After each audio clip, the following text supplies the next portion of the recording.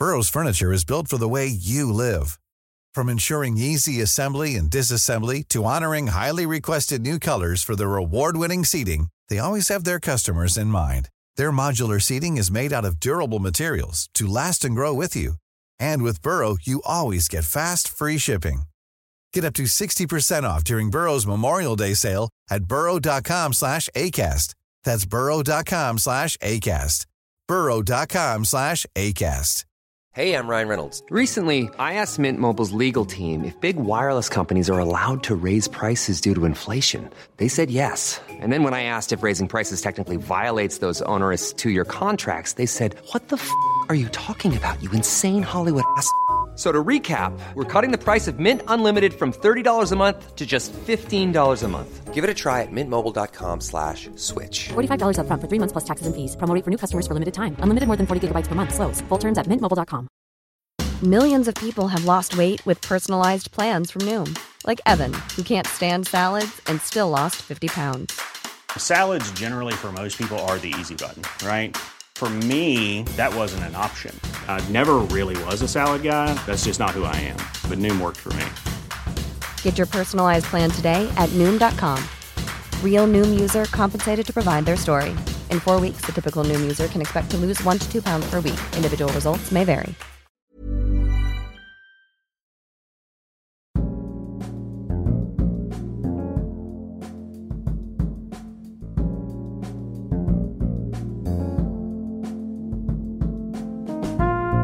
Du lyssnar på Dekonstruktiv kritik. Jag är Aron Flam. Luai Ahmed beskriver sig som jemenit period och uppfostran, men svensk enligt pass och lojalitet. Vi samtalar om hans tid i Israel och hans relation till islam. Detta är del 2 av 2. Som du missat första delen rekommenderar jag att du går tillbaka och lyssnar på det först. Tack för att du lyssnar på Dekonstruktiv kritik.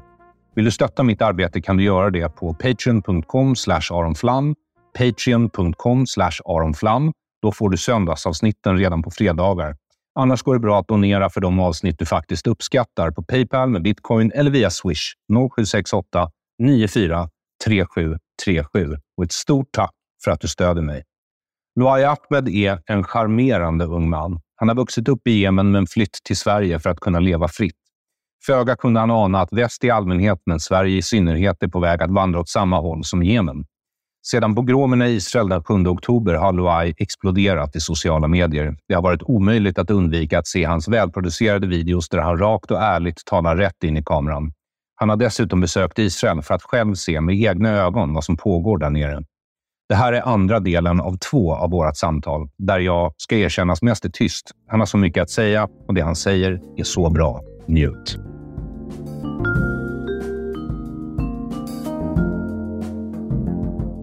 Och med det sagt så undrar jag också, för du började göra TikTok och Instagram-videos. Det var inte alls länge sedan, eller hur? De har väldigt högt produktionsvärde. Och du bytte språk till engelska för att nå ut bredare. Men varför inte på arabiska? Det kommer jag börja göra. Är det så? Ja. Jag gjorde aldrig videos sån här. Liksom, jag började liksom innan kriget. Jag tror det var 2 veckor eller 3 veckor innan kriget började. Då började jag köra engelska. Det är framförallt TikToks och på X. Men min huvudsakliga plattform är ju X. För där blir inte videos raderade. På TikTok och Instagram blir de raderade. Ja, jag märkte att du börjat censurera med pip när du säger terror. Ja, eller, ja. Precis, för då blir de liksom raderade direkt. Men jag tror att jag började göra videos på engelska för jag vet att liksom de flesta araber, inte de flesta men väldigt många araber och muslimer kan engelska. Men det är också, jag växte upp, när jag var liten så pratade jag arabiska hela tiden, men då började jag lära mig engelska och läsa engelska böcker och titta på engelska serier och sånt för att jag ville hitta något annat som inte var muslimskt. Så jag är ju engelsk eller västerländsk på något sätt. Jag ser det lite som att the internet är en jättestor village. Och där kan alla judar, araber, muslimer, afrikaner komma in i den här lilla byn som är the internet. Och engelska är vårt huvudsakliga språk. Där kan liksom alla muslimer, araber, liksom många av dem förstå språket. Det är därför jag kör på engelska. Men det är också för att jag kände att i svensk kontext är den här debatten död. Alltså även nu 2023, människor som jag som sticker ut, som har väldigt liksom hård retorik, och inte hård retorik, bara rakt på sak. Människor som jag blir demoniserade, vi blir anklagade för det ena och det andra, husblatte och sånt där. Och då vill jag nå ut till andra, för att det budskapet som jag delar med mig tycker jag är viktigt, inte bara för Sverige men även för Europa och resten av världen. Men jag kommer att börja göra arabiska videos faktiskt. Jag har många tankar kring vad det är för arabiska videos jag vill göra. De är inte så annorlunda från de engelska videos som jag gör. Problemet är att om jag kör arabiska videos, för att när jag började liksom skriva på svenska och så blev jag lite viralt i arabiska grupper i Sverige. Det finns en grupp som heter Yemeniter i Sverige, men på arabiska. Alltså Yemenis in Sweden på arabiska. Och där började de dela en video på mig när jag blev intervjuad. Och i kommentarsfältet, det var hundratals kommentarer. I kommentarerna då började de lägga upp min adress och skriva vi måste komma åt honom och vi måste bla bla bla bla bla bla. Så jag känner att när jag börjar göra arabiska videos så måste jag vara så mycket mer försiktig med var jag befinner mig och var jag bor och så. Så jag måste först försäkra var jag befinner mig och så. Men förresten, jag vill tacka dig för att du säger att mina videos är hög produktion eller kvalitet. För jag gör faktiskt allting själv.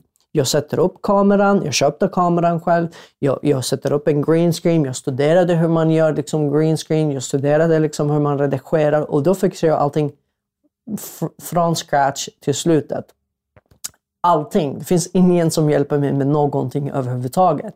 Inte med texterna, inte med att skriva, inte med, det är till och med jag som trycker på att spela in och sätter mig och gör allting. Och sen när jag är klar då viker ner grönskärmen och ställer iväg liksom, ljusen som jag har i mitt vardagsrum. Och min pojkvän är lite irriterad för att vi har liksom ett stort ljus lampa liksom i vår vardagsrum. Han säger vi måste skaffa en större lägenhet för att vi har ju en någorlunda ett stort vardagsrum, men hälften av vardagsrummet blir typ min lilla studio. Så han vill att vi ska göra någonting åt det. Men jag gör allting själv och det är så intressant hur på grund av att jag är bra på att producera mina videos och att ställa mina grejer och att fixa allting. Så det är också en av anledningarna till att många tror att jag är köpt av Mossad och sionister. Det fanns också konspirationsteorier om att jag var i Israel och jag är i en Mossad-studio. Någon skrev det här liksom, och det är det som är så sjukt. Att den som skrev, han bara, no, I know about this Luai Ahmed guy. I know that he's actually living in Israel and he's being paid by Mossad and this is actually one of their studios in Jerusalem. Alltså, han var så... Det är så mycket självklart att han vet alla de här sakerna. Men det kändes som beröm. Att liksom, om du gör någonting bra och är bra på det, då kommer du bli anklagad för att vara Mossad-agent. Så jag tog det är en komplimang till Mossad om inte annat. Men känner du att du har lyckats ändra någons? För du måste ju få en del belöningar också. Det är därför du fortsätter göra det. Du påverkar, eller? Har du lyckats ändra någons uppfattning som du känner till? Ja, det har jag. Mina nära kompisar, jag växte upp i Yemen också med somalier och jag har en liten grupp som var mina vänner för länge sedan när jag var i Yemen. Det är ju en somalier, en från Irak och en yemenit som växte upp i USA. Och de skapade en grupp på Instagram där de la till mig. You become a stranger, vi måste prata och sånt. Och då, de sa till mig, alla tre har sagt till mig att jag har ändrat deras syn. De är pro-Palestina. De är inte så. Men de har ändrat sig kring Israel efter de har sett mina videos och så. Och de är inte lika... En av dem sa till mig att för mig var det så att jag trodde faktiskt att judarna måste lämna För att jag trodde att majoriteten var vita ockupanter. Men du faktiskt berättar i en av dina videos att majoriteten är ju faktiskt från Mellanöstern. Ja. Det är ju arabiska, syriska, irakiska vidare. Och när jag började kolla upp det, då visade det sig att det är rätt, att det stämmer. Och det här fick mig att inse att de kanske behöver sitt eget land. Bara för att de är bruna. Så jag har ändrat min inre krets där. Så jag förstår, jag får ju på TikTok och Instagram och överallt hundratals meddelanden varje dag. Men jag läser inte allting för att jag har inte tid för det. Men det är många som skriver jättefint för mig och jag är 100% säker att det finns många som ändrar sig lite kring frågorna, som sympatiserar lite mer med judar och Israel och humaniserar judar framför allt. Så det är jätteviktigt för mig. För att vi behöver leva en värld där om vi inte kan och det är, som jag sa till dig tidigare, om vi inte kan humanisera judar, då kommer vi aldrig kunna humanisera homosexuella eller kvinnor. För det är liksom en del av det. Det är islam eller islamism, om man ska dra det till spetsen, men islamism har lärt människor att hata judar, homosexuella och kvinnor. Ja. Och de här 3 grupperna måste enas och måste försvara sig själva tillsammans. Och det är också att judar har varit ju av de mest pro-hbtq, pro-bögarnas rättigheter i världen. Och pushat för det. Och det är någonting som nazisterna ser som att det är någon plott för att förstöra västvärlden. Men för mig är det om det är en plott, det är en plott för att humanisera människor. Sen har vänsterextremisterna har dragit det till extrema nivåer där man ska pumpa barn med hormoner, vilket är sjukt. Men framförallt den här att humanisera människor, att se människor som människor istället för bögen eller juden eller kvinnan i Mellanöstern då. Det är väldigt viktigt. Och jag förstår. Vad betyder det? Vad skulle du säga när en arab kallar en annan arab för Yahud? Mm. Alltså inte en jude utan en annan arab, så Yahud. Yeah. Vad betyder det? Yahud, det betyder dödsmats. Alltså det är inte bara att kalla om jag gör någonting fruktansvärt mot min kompis på skoj eller på allvarligt, då säger i Yemen säger man ja Yahudi, ja ibn al-Yahudi. Vilket betyder din jäkla jude, du är en son till en jude. Och det är typ det värsta man kan säga till någon annan. Det är som Kant på engelska. Jag skulle säga Kant är lite mer endearing.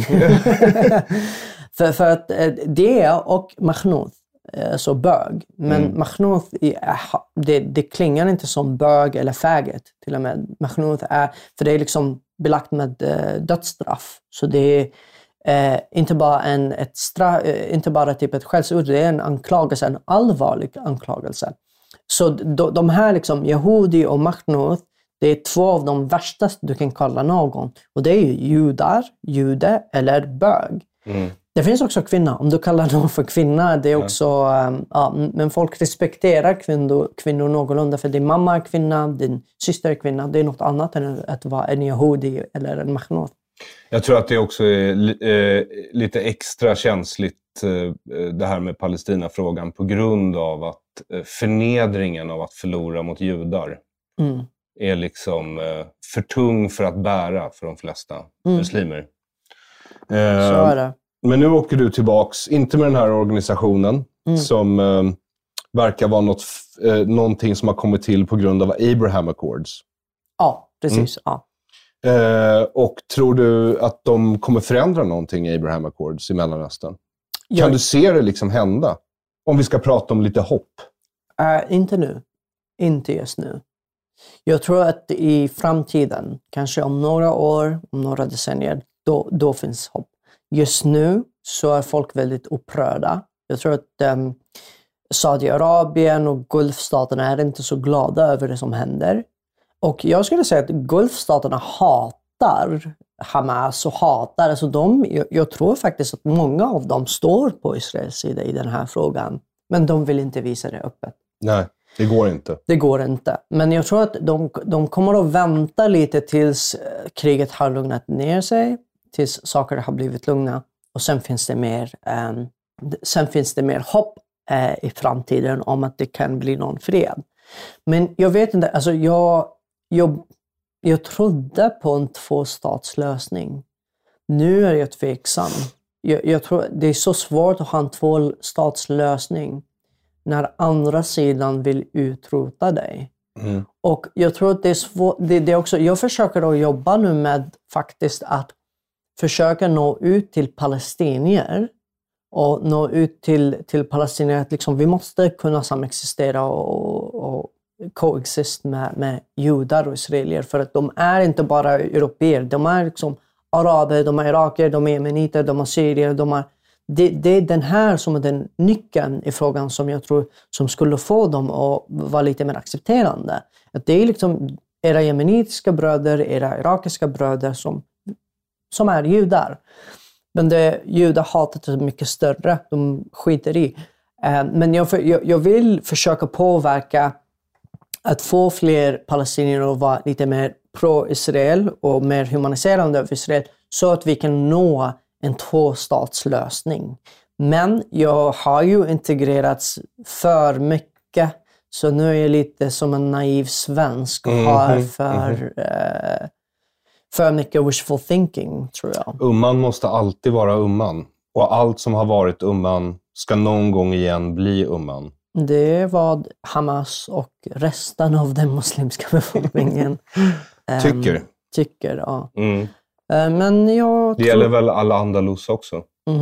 Ja, så är det. Men där har de inte lyckats. Och jag vet inte, det är en rätt vänstervriden regering i Spanien nu. Så vi får se om de... Ja, men jag är mer rädd för Europas framtid faktiskt. Det är där jag känner att... Ja, israelerna kan ju försvara sig i alla fall. Israelerna känner till hotet. De vet om hotet. De lever med hotet. Européerna, särskilt svenskar, de är fortfarande blåögda och tror att, som den där invandringsministern sa för ett decennium sedan, tror jag. Han sa typ, nej men vi måste vara lite snälla mot muslimerna, så kanske någon gång i framtiden när vi hamnar i minoritet, då kommer de vara snälla mot oss. Ja, det kommer nog bli snabbare än vad han tror. Ja. Om han lever. Och jag tror inte att de kommer att vara snällare. Alltså titta på korankravallerna. Det är den typen av... Det är också en annan viktig aspekt att förstå i det här. Muslim Conflict Resolution.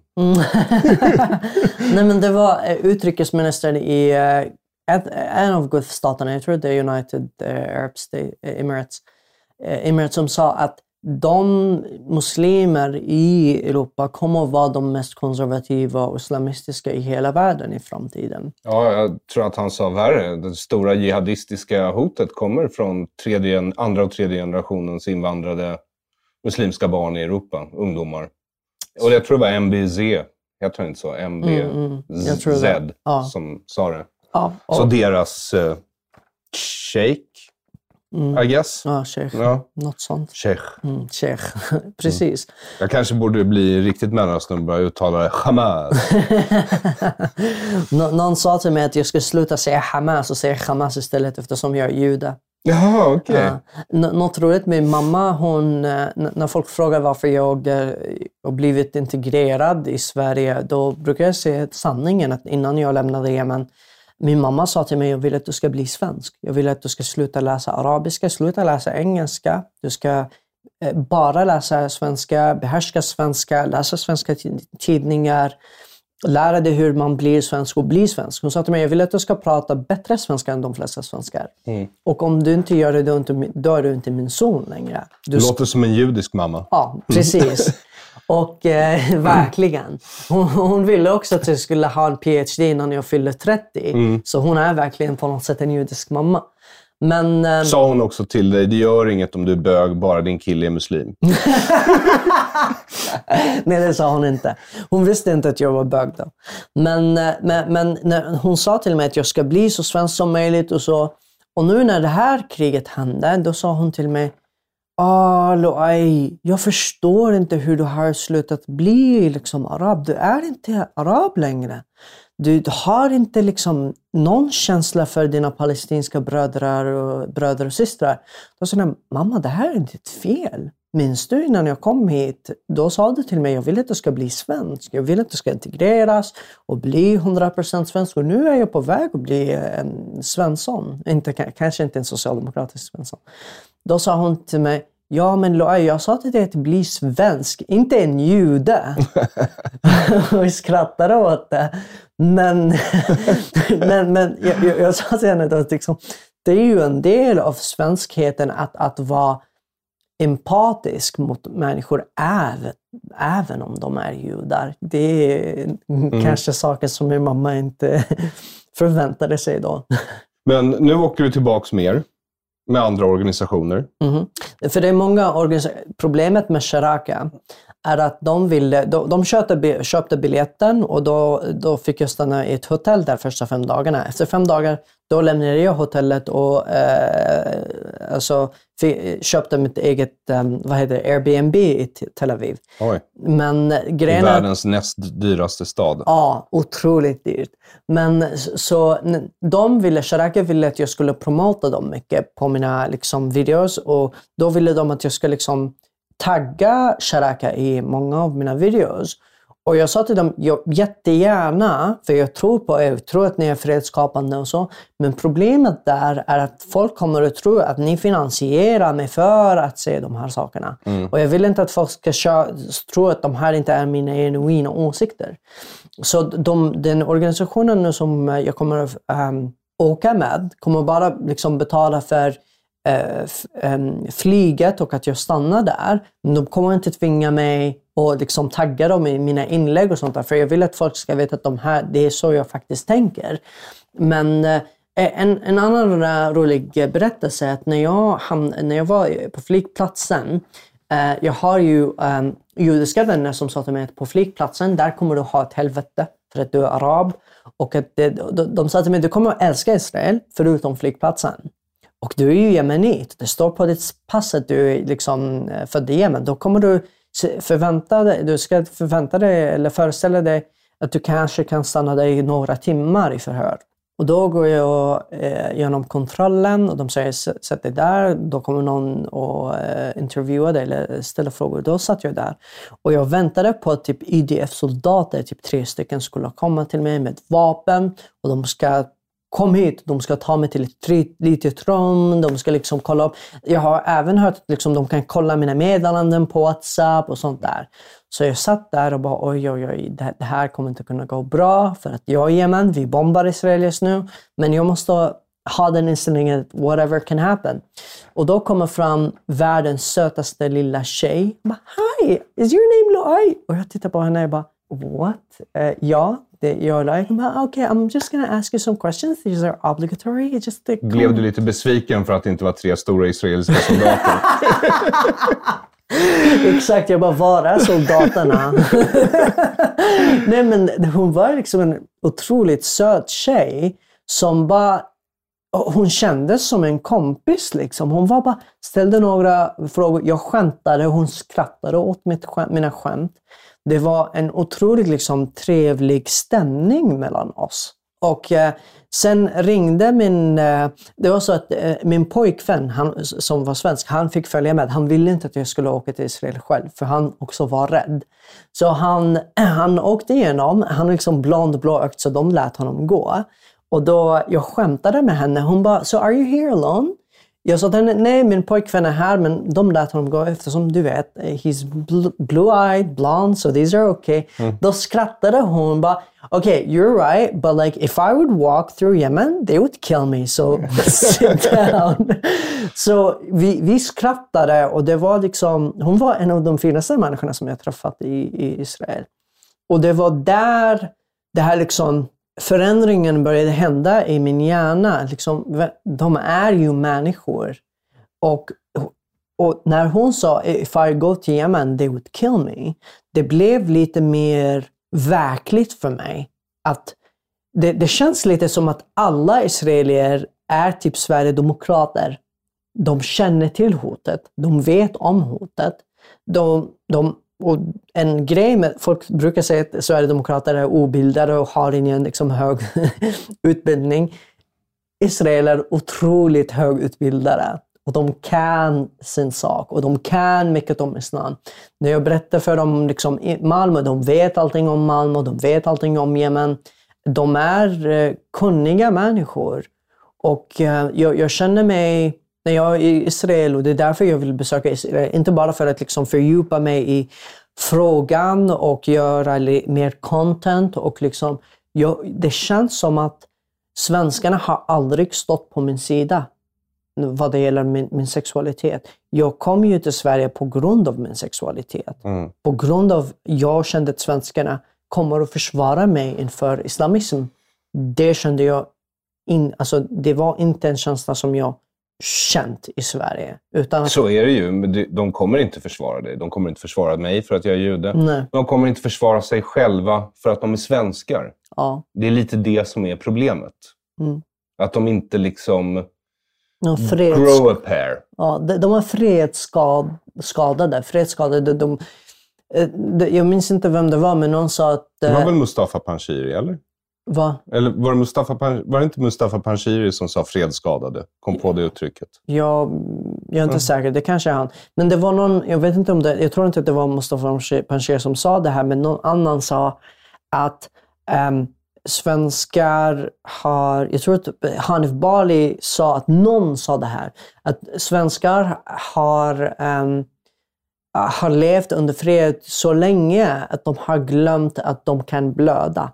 Och det är för att hela konceptet våld och blod finns inte i den svenska hjärnan. Ja, de förstår inte deras instinkt mot kriget, men kan de inte bara sluta bråka? Precis. Och jag tror israelier, de känner till det här hotet väldigt väl. De ser det. De ser att judar blir knivhuggna på grund av att de är judar. Svenskar blir inte dödade på grund av de här svenskar ännu. Jo, fast det hände i Belgien. Nu börjar det. Men de blir förnedringsrånade. Så liksom det är en upptrappning som händer här. De börjar känna till det här hatet och hotet på grund av att de är svenskar, på grund av att de blir förnedringsrånade. Jävla svennhora. Det är uttrycket som är jättepopulärt i vissa orter.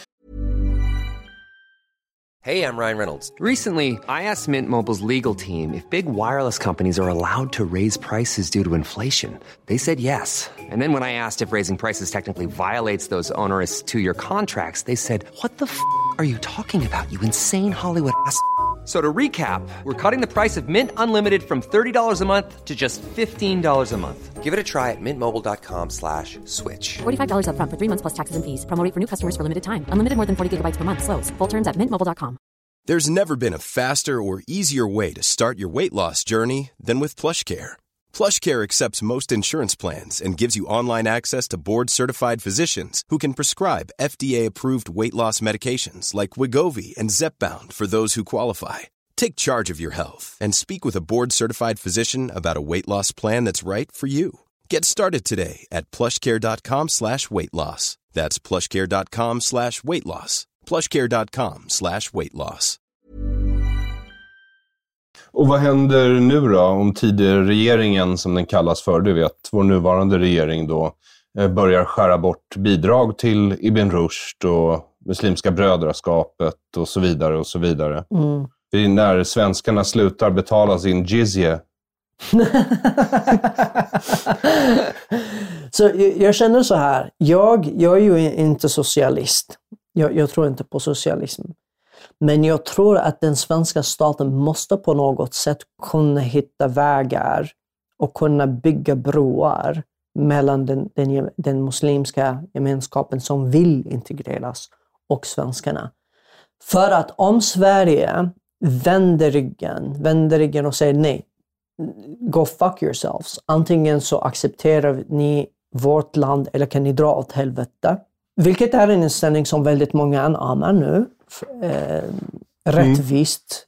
För att hade det varit jag, då hade jag också haft den inställningen. Nej, jag har öppnat mitt hem till dig. Du accepterar mina regler, eller gå åt helvete, dra åt helvete. Samtidigt så är det ju Sverige som har bäddat för detta.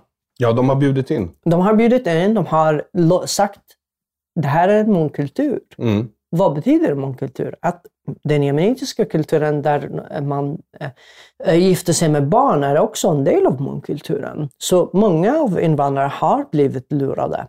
Så jag tror att om Sverige vänder ryggen bara så här, does a 180, då kommer det leda till otroligt mycket mer radikalisering från den muslimska sidan.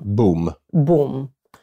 Och det är det som är farligt. Och jag tror det är därför också Sverigedemokraterna försöker att vara lite mer balanserade och säga frivillig återvandring. För jag menar anpassning från den muslimska gruppen. Det kommer ju inte vara majoriteten då, med tanke på att till exempel Salahuddin Barakat går ut och säger att nej, men homosexualitet är ju en synd inom islam. Vi kommer aldrig acceptera det. Vi kommer aldrig acceptera Pride. Och jag misstänker, du kommer ju inte själv från ett land med överproduktion av Pride-parader. Nej. Utan slakt av Pride-parader. Ja, precis. Så det kommer ju bli väldigt svårt. Det kommer bli som Storbritannien just nu. Det är det som är skrämmande. I Storbritannien så ser du hav av svarta niqabs som bara går i gatorna och firar diverse shia-parader. Du ser inte pride-parader från den muslimska communityn i Storbritannien, utan shia-parader. Har du varit i London mycket? Nej, jag har aldrig varit. Okej, för några år sedan så var jag där på en psykedelisk konferens nere i Greenwich faktiskt. Så man var tvungen att åka då The Tube, och då när man åker söderut så åker man, det är Tube som går ovanpå marken, uppe på broar faktiskt, så du får en väldigt bra överblick ner på marken. Och det är alltså, det finns vissa områden i London som bara är så. De är helt så. Det finns, du ser ingen utan niqab. Och kaféerna, det är som i Kairo, det är bara män som sitter på dem. Bara män. Och så är det väl i Rinkeby. Ja, exakt. Ja. Och jag brukar ta upp det liksom, jag höll en föreläsning i Tel Aviv, och det roliga är när jag har hållit föreläsningar här, inte så många gånger, men när jag har gjort det i Stockholm och i Sverige, då de flesta, för att budskapet som jag är liksom att om islamism och hotet, så är det mest medelålders män och kvinnor som kommer till den här föreläsningarna. I Tel Aviv, så alla som kom till den här föreläsningen, det är kanske typ 120 personer som kom, det var en liten lokal, alla var zoomers. Alltså. Majoriteten av dem var zoomers. Alltså, Gen Z, mellan 16 och typ 24. Blått hår, näsring, all of it. Nej, ingen näsringar. Men det var liksom, och jag var så chockad när jag satt där. Jag bara, är jag på rätt plats? Jag tror det är TikTok och Instagram-effekten. Men det är också för att deras Gen Z är lite mer woke, fast på rätt sätt. Men jag tror också en annan grej, för att högerextremister säger att judarnas religion är inte judendomen utan förintelsen. Och när jag växte upp så var förintelsen ingenting vi lärde oss om. Utan att när det kom i liksom sociala sammanhang, då var det självklart att det är typ judisk propaganda. De har skapat den här framgångsrika propagandan eftersom de vill ha offerkoftan och de vill demonisera europeer och andra människor och så. Så när jag ska säga kanske någonting kontroversiellt, i Tyskland till exempel, i Tyskland, i Österrike, så får man inte ifrågasätta förintelsen. För min del, jag tycker att det är dumt att man inte får ifrågasätta. Det är självklart att idioter kan vara idioter som är okunniga och inte kan någonting om förintelsen. Go ahead. Ifrågasätta. Jag tycker inte att det ska vara olagligt. Socialdemokraterna vill göra det olagligt. Jag tycker inte att ifrågasätta förintelsen ska vara olagligt. Men jag tror att ifrågasätta förintelsen är ju antisemitisk. Och Jag tycker att det är intressant att när folk ifrågasätter förintelsen i Sverige blir kallade för nazister och fascister och så vidare. Men när man bjuder in människor från kulturer där förintelsen är hyllad, då vill man inte prata om det här. Så till exempel, jag har blivit intervjuad av Ingrid Carlqvist för typ 3 år sedan.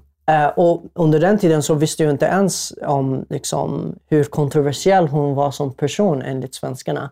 Men så någon skrev en kommentar till mig, hur kan du, liksom, hon har sagt att man får ifrågasätta förintelsen. Och för mig som någon som växt upp i en kultur där man inte får ifrågasätta Allah och Muhammad, så är det självklart för mig att man kan ifrågasätta det. Det betyder inte att det är rätt eller att det är smart. Men man kan ifrågasätta alla idéer i en demokrati. Men det intressanta är att föraktet som många svenskar har gentemot Ingrid för att hon säger att man får ifrågasätta förintelsen. Man har inte samma förakt mot miljoner, alltså 100,000-tals människor som kommer från kulturer där förintelsen är hyllad. Till den grad att när The Arab Unification Party-ledare stod i Libanon i tv, livesändning, och började prata om att han sa I like, på arabiska sa han, I like Brazilians when they play football, but I don't like Germans when they play football. I like them more in politics because they hate and burn the Jews. Och då börjar han skratta. Och programledaren skrattar och då går de vidare till nästa ämne. Det här är the status quo om förintelsen i arabvärlden. Det hände inte, men ifall det hände så bra jobbat. Och den här inställningen är ju populärt i den arabiska världen och den muslimska världen. När den kommer i miljoner eller 100,000-tals i Sverige, då ignorerar man den här frågan. Men man väntar på en vit kvinna som ska säga att man ska kunna ifrågasätta förintelsen. Och då tar man den här kvinnan och piskar henne och förstör hennes liv och karaktärsmördar henne. Och även jag som blev intervjuad henne måste stå och försvara mig själv varför jag lät mig själv bli intervjuad av den här kvinnan. Samtidigt när jag blir intervjuad av arabiska medier som ifrågasätter, som inte tror på förintelsen och så. Ingen säger någonting om dessa intervjuer. Och jag tror att det är en blandning i föraktet mot vita människor. Det finns någonting som förenar det här föraktet mot judarna och föraktet mot vita. Jag tror att en del av det här förklaras genom att västvärlden, som har varit kristen och judisk, den har alltid haft liksom en judisk befolkning. De har gått igenom det här självkritik, att vi måste kritisera oss själva. Vi måste vara kritiska mot vår religion som judar. Vi måste vara kritiska mot judar. Vi måste vara kritiska mot vita. Vi måste vara kritiska mot kristna. Men de har aldrig haft en muslimsk minoritet. Ja. Och den är väldigt exotisk. Den är väldigt våldsam. Man ska inte... det är typ som en new toy. Som man inte vet hur man ska hantera den. Den exploderar ibland, så man ska vara försiktig. Lite farlig liksom. Lite farlig, så man ska vara försiktig och inte kritisera den. Men när den kommer med samma företeelser om antisemitism och förintelsen och så vidare, så man låter den vara liksom. Man tar inte upp det i etablerade medier på samma sätt. För att när Nadim Ghazali till exempel, polisen, kom ut och sa Israel är en terroriststat eller vad det var. En cancer eller vad det var. Och så, det är helt vanligt att antisemitism är någonting som... Alltså, han är egentligen från Libanon. Och det här är vanligt. Samma sak med Ahmed som rektor Ahmed, precis. Det är liksom, de här företeelser är status quo i de här länderna. Så när de har dessa värderingar eller säger sådana här saker, det är ju vardagsmat i Mellanöstern. För mig som arab som växt upp i det här är det inte konstigt alls. Och det är alltid liksom en never-ending cycle av galenskap och se hur Sverige och väst säger sig hata antisemitism och hata homofobi och hata kvinnohat. Och de gör allting för att demonisera de här sakerna när det kommer från vita människor och europeer. När det kommer från Mellanöstern, då är det offer och vi ska försvara dem. Och it's okay, they're a little retarded, we must take care of them. Det här liksom, och för mig är det här liksom den riktiga rasismen. Som när jag stod i Sverige möts och debatterade, vad heter hon? Glömde hennes namn, ordförande för Centerpartiet. Jag sa till henne, därifrån jag kommer, i min kultur, vi hatar judar, vi dödar bögar, vi dödar ateister, vi dödar ex-muslimer, vi hatar kvinnor. Hennes svar på mig, men Luai, det finns också europeiska kulturer som i Polen och Ungern som hatar homosexuella och kvinnor. Jag blev så chockad, jag visste inte ens vad jag skulle säga till henne.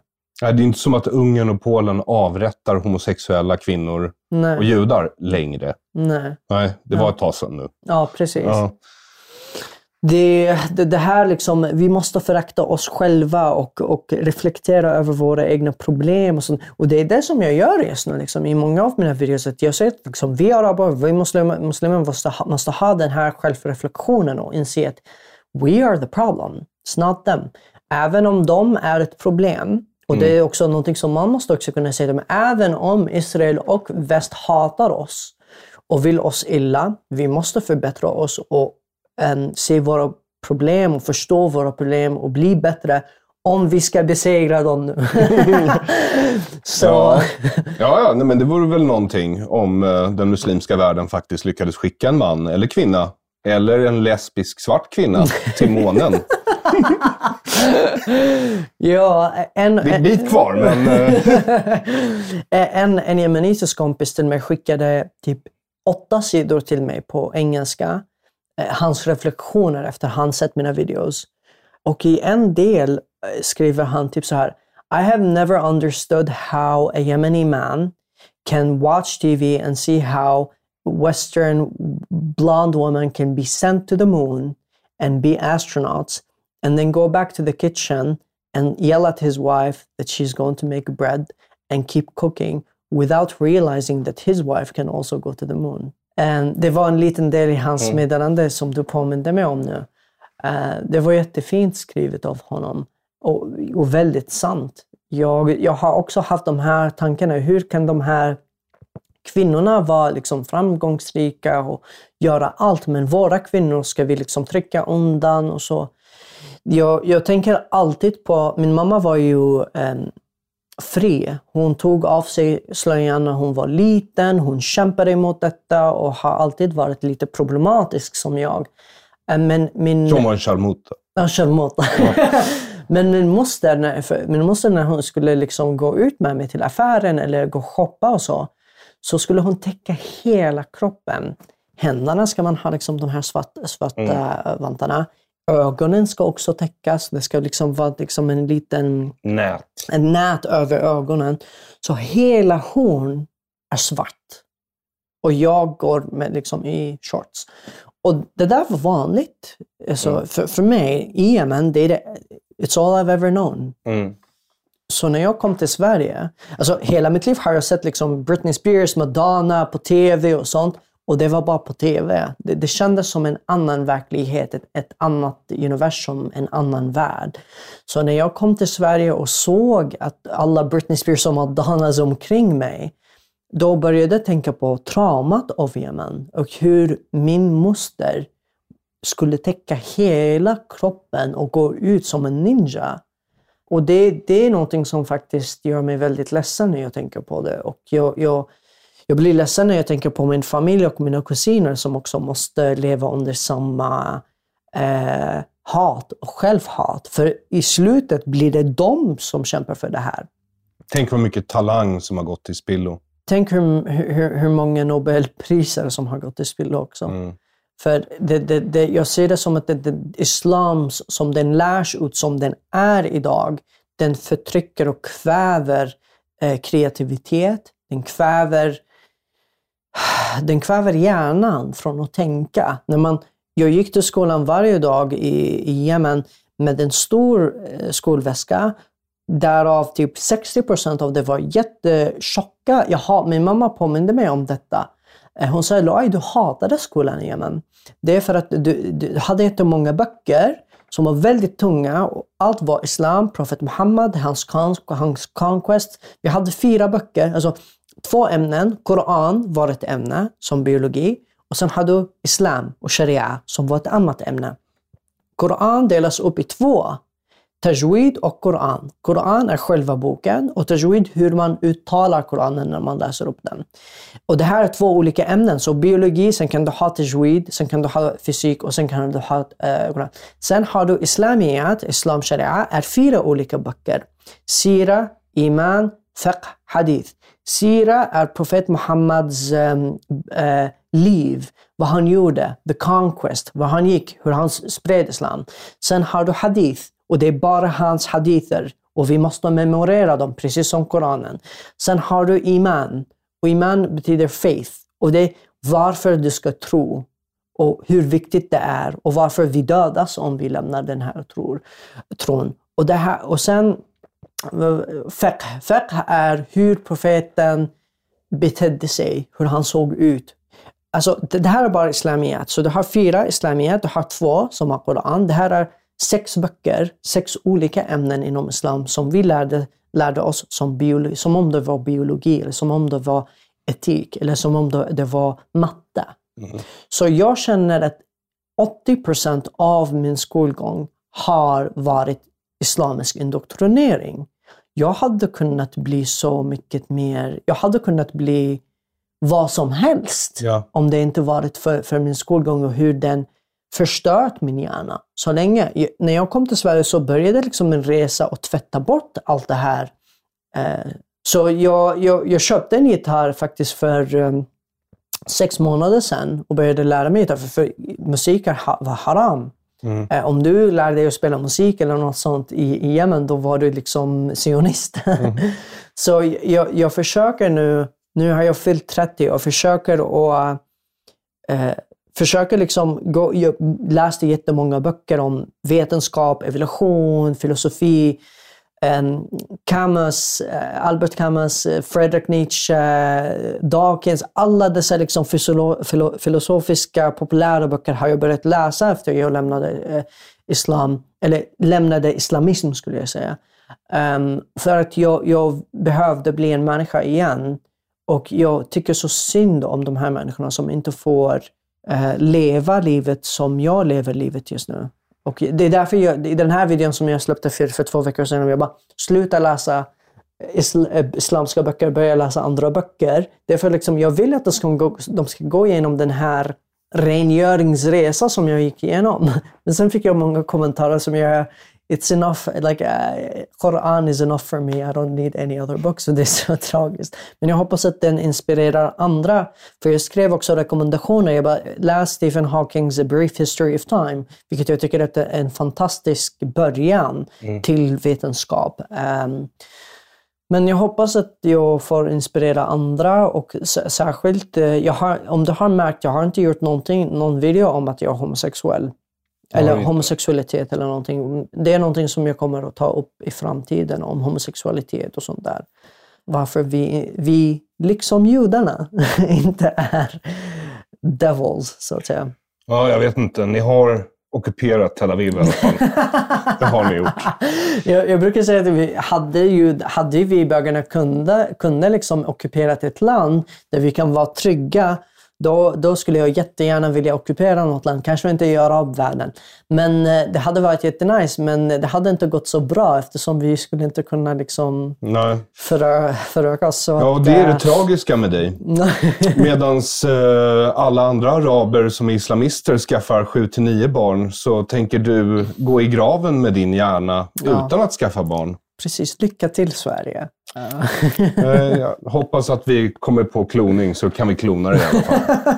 Det har väldigt många sagt till mig, men vi får se. Det kanske händer snart med utvecklingen som händer i väst teknologiskt. Då vill jag tacka för att du kom till dekonstruktiv kritik, Luai Ahmed. Tack så mycket. Det var en ära att prata med dig. Och för ditt jobb och för ett mycket trevligt samtal. Tack så mycket.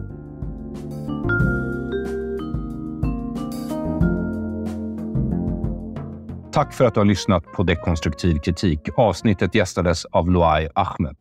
Jag rekommenderar att du följer Luai Ahmed i sociala medier. Han finns på Twitter, Instagram och TikTok under sitt nom de guerre Just Luai.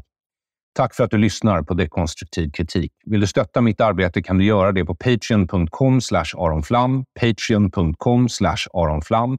Då får du söndagsavsnitten redan på fredagarna. Annars går det bra att donera för de avsnitt du uppskattar på PayPal med Bitcoin eller via Swish 0768 94 3737. 0768 94 3737. Jag är Aron Flam. Till nästa gång, ha en god tidsenhet.